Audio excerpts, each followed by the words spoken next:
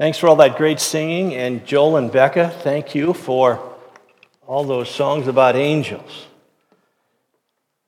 They had asked me a couple weeks ago, or maybe I just jumped in ahead of them, and I said, is there any way we can sing a lot of songs about angels on Christmas Sunday? And so, thank you. You have obliged well. Thank you.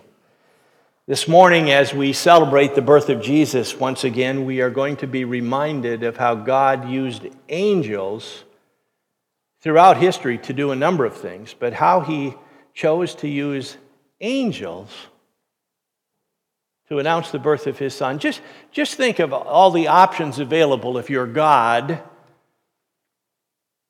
and the opportunities you have to announce that birth to everybody living on the planet. I mean, years ago, I thought it would have been a nice idea if he could have rearranged the stars, so that everybody all over the world could see. The stars would all just change for a few minutes, and it would say, my son is going to be born in Bethlehem. And then the stars would all go back. He could have done that, but he chose not to do that. He chose to use angels. Now, before we look at how God used angels, I have an angel story to tell you, a true story, real story that I experienced. It's something that happened to me about 10 years ago when we were pastoring on the west side of Minneapolis. And what I'm about to tell you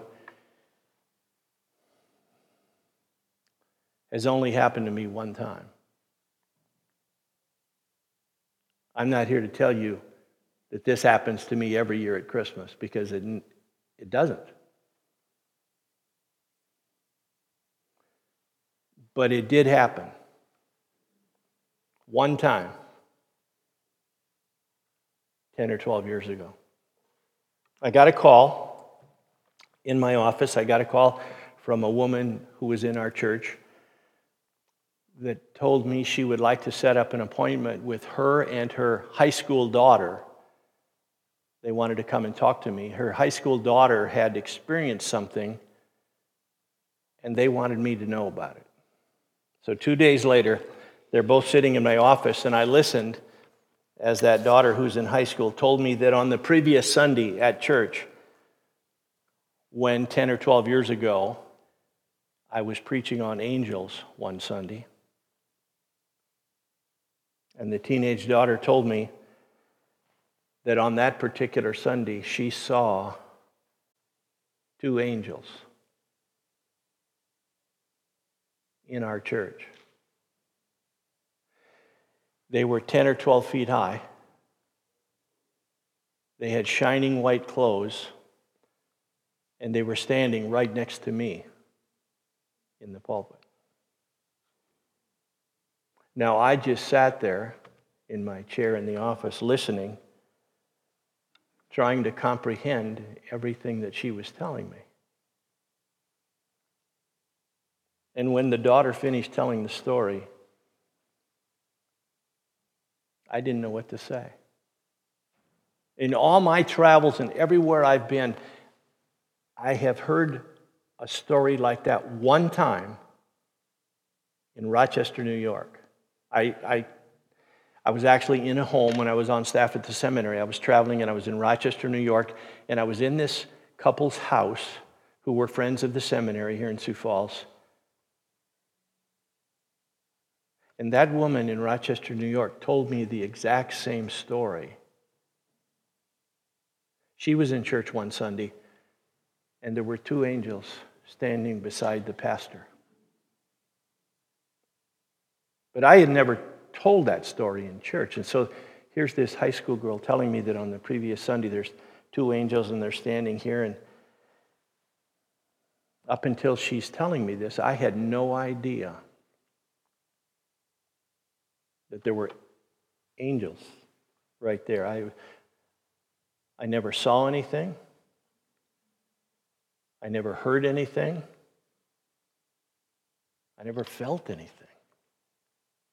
I just was preaching this sermon on angels. And she told me after 5 or 10 minutes, they just disappeared the same way that they had appeared, and now they disappeared.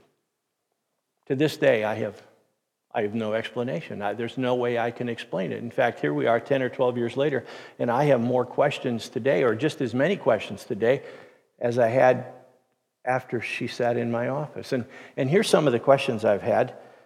If that teenage girl saw the angels, why didn't other people see them? Or maybe somebody else did see them, but just never told anybody. I've since wondered if there are angels present every week in church, but we just don't see them. I know that the Bible teaches, and that's our source of truth here, the Bible teaches that God is omnipresent, that He exists everywhere at the same time, but the Bible doesn't tell us that about angels. The Bible never says that there's angels everywhere all the time. And if angels only show up once in a while, this is a question I've had. If angels only show up once in a while, and maybe it's not even once in a while, maybe it's just some people go all their life. I've never seen an angel. But if they only do show up once in a while, why did they show up on that particular Sunday? Of all the Sundays, why didn't they show up a week before, the week after? We served that church. Sharon and I were there for 10 years on the west side of Minneapolis, and it was a growing, bustling, fast-paced life. And I would say that we had visitors, a number of visitors, every Sunday. Out of 52 weeks of the year, we had visitors 50 of the 52 Sundays of the year. There was never a Sunday in the 10 years we were there where and the church just kept growing, and we went to 2 services, and it still kept growing. But there was never a single Sunday, I don't think, in the 10 years we were there where I could look out and recognize everybody that was there. Some people came back, some people called that church their home, some people showed up once or twice, and they just disappeared. So there was never a Sunday, but I've thought about this. When those angels were there, what was the purpose in their being there? Was there somebody there that Sunday that needed to see those angels? In addition to that girl in high school, could it be there was someone there that Sunday intending to harm someone in the church? And when they saw the angels, they decided not to do whatever they came to the building to do. And so my questions remain unanswered. But on that one particular Sunday, unbeknownst to anybody that went to church that Sunday except this girl in high school, there were 2 angels that visited our church. This morning, I want us to look at the topic of angels, not to see if we can come up with answers as to what happened there in Minneapolis 10 or 12 years ago, but I want us to think about angels because whether you like it or not, or whether you're willing to admit it or not, America is caught up in this thing called angel mania.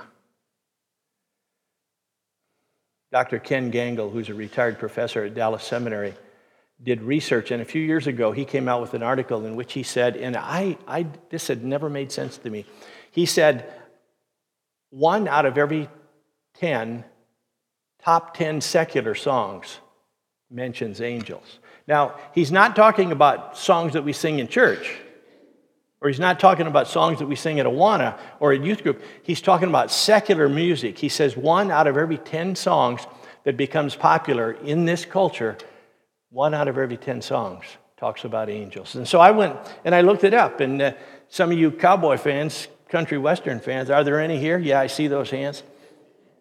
And some of you are willing to admit it. Willie Nelson, Angels Flying Too Close to the Ground. Ray Charles, 7 Spanish Angels. Sarah McLachlan, she's got a song, Angel. The Greg Healy Band has a song, Angel Eyes. The band Aerosmith has a song called Angel. Bruce Springsteen. Now I know some of you have listened to Bruce Springsteen. He's got a song called The Angel.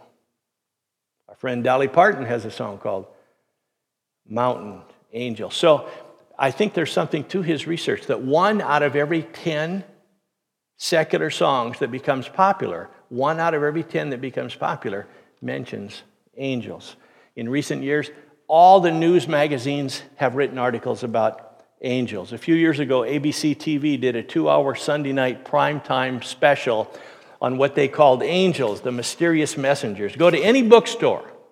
Any bookstore. You can go to Crossroads Christian Book and Bible Store, or you can go to Barnes & Noble there on 41st and Louise. It doesn't matter which store you go into, you will find a number of books with angel in the title. Last Thursday,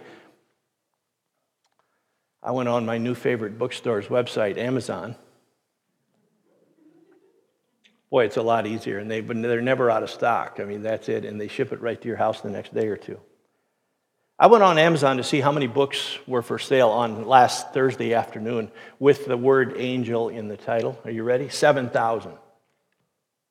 7,000 different books with the word angel in the title. When they talk about angel mania, we have bought into it, hook, line, and sinker here in America. Listen to some of these titles. I've got Angels in My Hair by Lorna Byrne. I wonder how many people actually buy that book, and don't raise your hand if you tell me you bought that book last week. I've got Angels in My Hair. I have no idea what that would be about. Here's another one. Don't waste your money on this book either. Interviews with Angels, Archangels, and Guardian Angels. No thanks. Don't. You're not buying that one.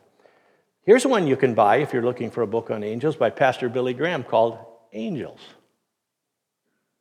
And then we have the Chicken Soup for the Soul books. You know, came out with one years ago, and now there's 147 of those books.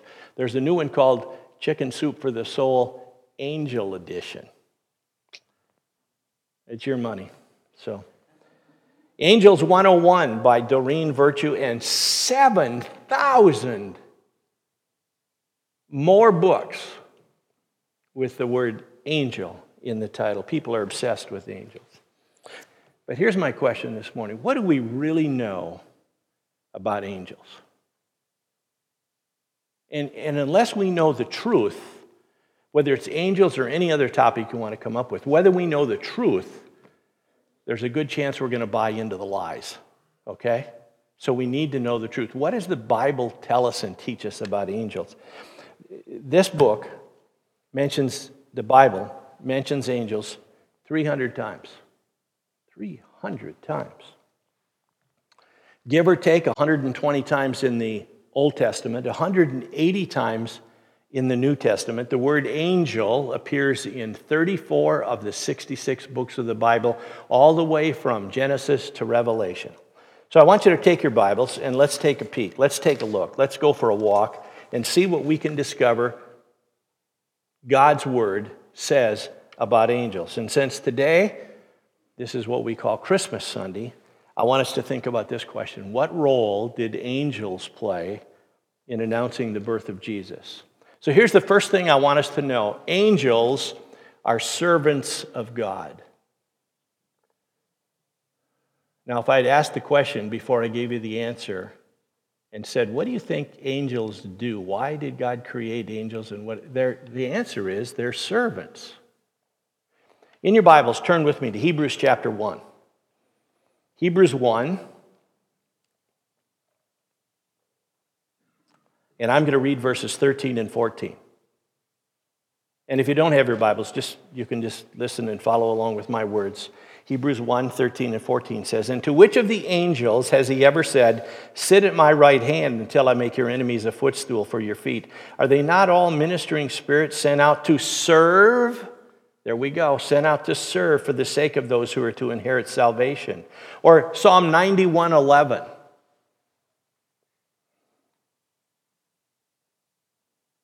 I think of this verse, Psalm 91:11, when I think of that Sunday 12 years ago in Minneapolis. It says, "For he will command his angels concerning you to guard you in all your ways." Or how about Matthew 4:11, talking about Jesus? "Then the devil left him, and behold, angels came and were ministering to him," ministering to Jesus. Angels are servants of God. That's what they do. They're servant. Now, let me explain this to you. If you're one of those people, now just relax for a minute. Just relax. If you're one of those people who think that angels are these little cherubs who sit there in heaven playing gold harps floating around on clouds, I'm here to tell you, you couldn't be more wrong. That's not what angels do. And that's not who angels are. Angels are servants of God. And not only that idea, not only that these cute little angels with their little crowns, that they're sitting there playing harps on clouds, not only is that ridiculous, it's bad theology. In fact, it could probably not get more incorrect. Angels are servants of God. There's a guy named John Paton with one T. John Paton was born in Scotland in 1824. Now, I just want you to picture that in your mind. Picture Scotland up there on the North Atlantic. The year is 1824.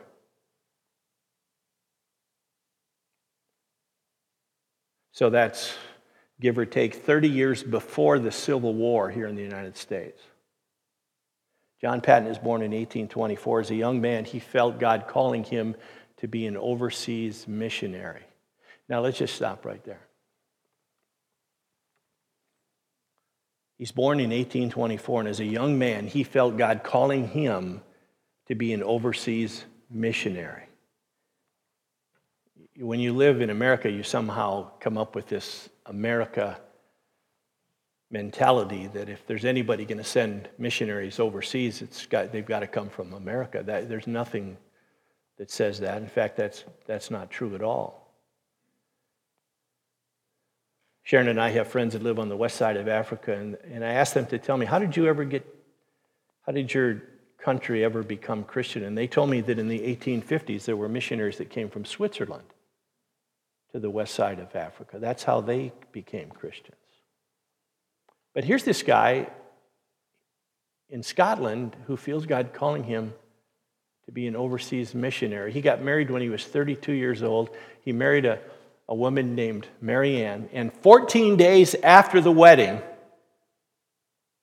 they left Scotland to become missionaries in a place called New Hebrides Islands, which are 500 miles east of Australia. Now picture that on the world map you have in your mind. We're going to leave Scotland in the North Atlantic. We're going to sail in the Atlantic all the way down past North America, keep on going past Central America. You go all the way down past South America. By the way, that's not in one of those cruise lines like you see in the news here. This is 1858. And they get all the way in, go around the bottom of South America, and then they go west 2,000 or 3,000 miles to the New Hebrides Islands. Can you imagine the boat? Because they felt God was calling them to bring the gospel message to people who had never heard about Jesus. One night, the natives, let me read a story. One night, they're in their house now, a year or two later. And listen to this story. One night, the natives from the island surrounded their home with the intention of burning it down and killing both of them. Now, they haven't done any harm. They haven't done anything except go to an unknown place to tell people about Jesus. And after they're there a year or two, they discover one night that their house is completely surrounded by people from the New Hebrides Islands, and they're there to kill them and burn their house to the ground. John and Mary Ann began to pray, asking God for his protection. In fact, it says they prayed all night. When morning came, they were amazed to see the attackers walking away into the jungle for no apparent reason. John and Mary Ann then thanked God for keeping them safe. No explanation. A year later, the chief of that same tribe repented of his sin and came to faith in Jesus Christ. And John Paton remembered that situation that had happened the year before outside their house. And he asked the chief, he said, "Why did you not burn our house down and kill us that night when you came with all your people?" The chief thought he was kidding. The chief said to John Paton, he said, "Who were all those men that you had there with you?" John Paton said, There was nobody there. It was just my wife and I. No, the chief argued. He said, who were all those big men standing guard around your house? There were hundreds, the chief said. There were hundreds of big men in shining garments with swords drawn in their hands. In fact, he said there were so many of those big men with their drawn swords circling the house that we were afraid to attack. Only then did John Patton realize that God had heard their prayers and had sent a legion of angels to the middle of nowhere to protect those two missionaries.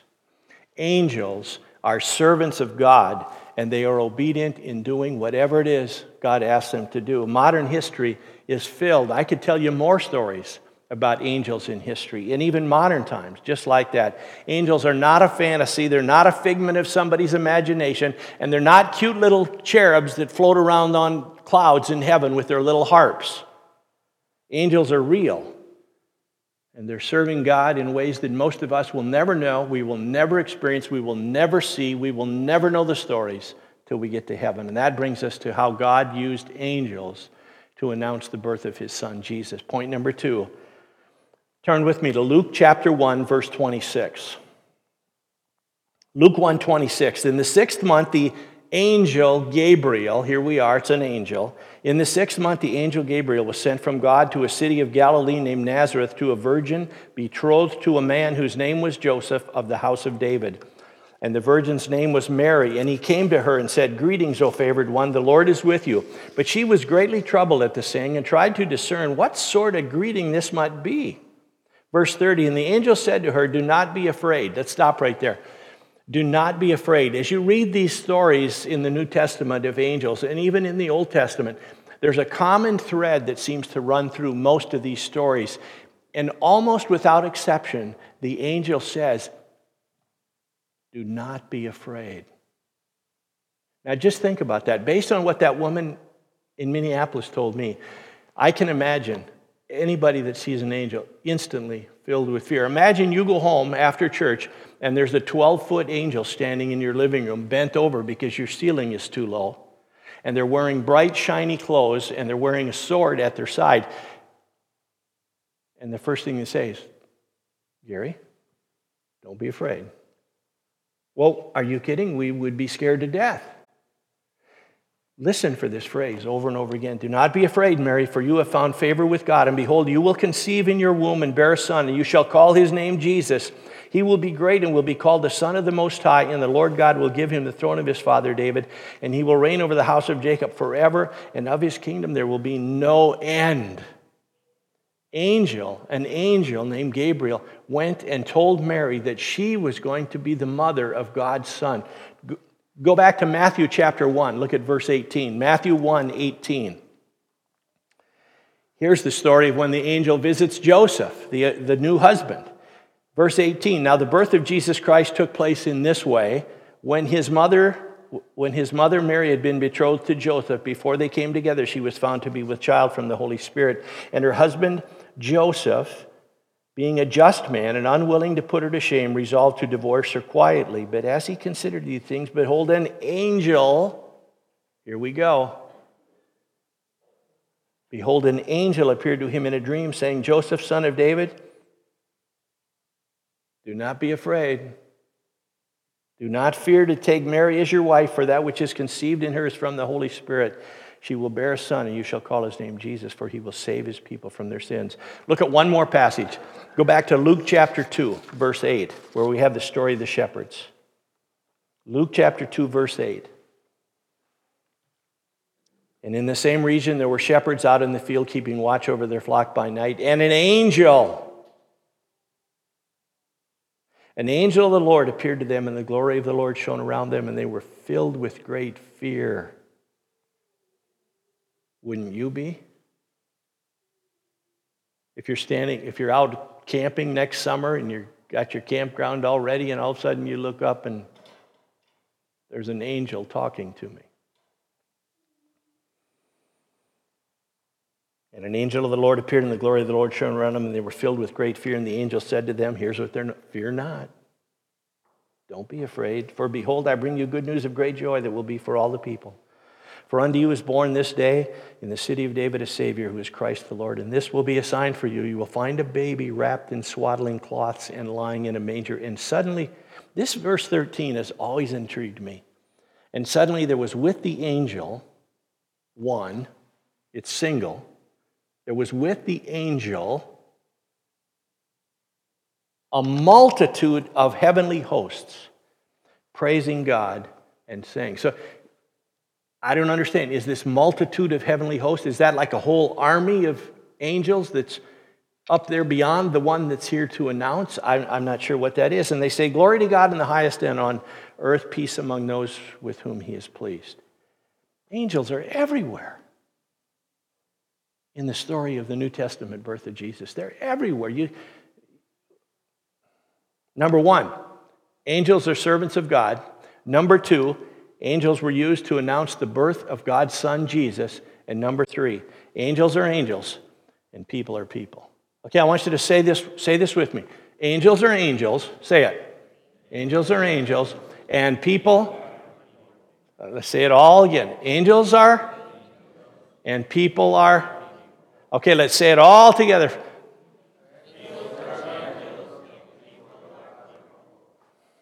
Let's just review Genesis chapter 1. God created puppies and goldfish. By the way, I'm not mentioning cats. I know Scott loves cats. Cats, when I die and go to heaven, there's no cats. I promise you. There'll be a lot of puppies. That's another topic for another Sunday. God created, let's think about this, puppies and goldfish and elephants and butterflies and trees and flowers and horses and lakes and rivers and angels. And God created people. When people die, we do not become angels. Angels are angels, and people are people. Say it with me. Angels and people. Remember that when you leave here. On February 11th, 2012, Whitney Houston died. A few days after the funeral, Whitney's friend Brandy was interviewed on Oprah. I won't ask for a show of hands how many watched that show. Brandy was interviewed on Oprah, and Oprah asked this question: how are you coping with her death? And Brandy said, it's difficult, but I know she's one of my angels. No, she's not. No, she's not. If Whitney Houston is in heaven, and I don't know whether Whitney Houston is in heaven or she isn't in heaven, but if she's in heaven, she's not an angel. Angels are angels, and people are people. And when people die, they do not become angels. Oprah and all of her friends in the media are not our source of truth. Angels are created beings.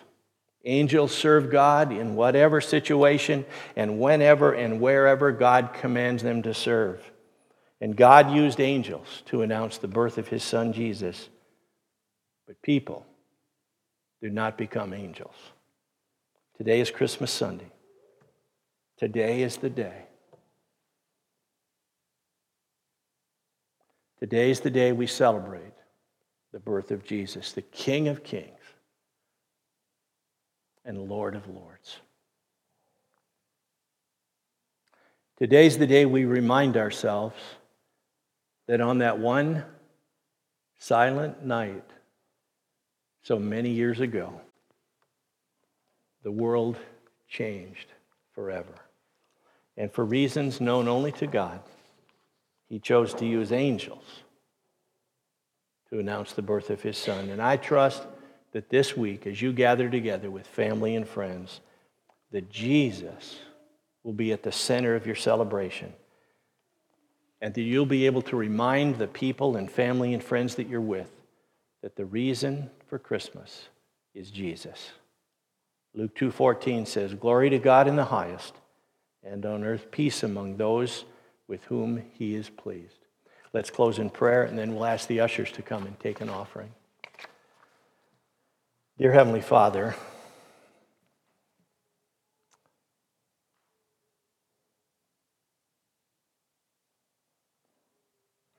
if we paused every day, just one time every day, to thank you for sending Jesus, it would never be enough. It would never be enough. We could never thank you enough for what Jesus did for us when he was born in Bethlehem, and when he lived that sin-free life, and then at the end of his life when he went to the cross and shed his blood as the full payment for our sin.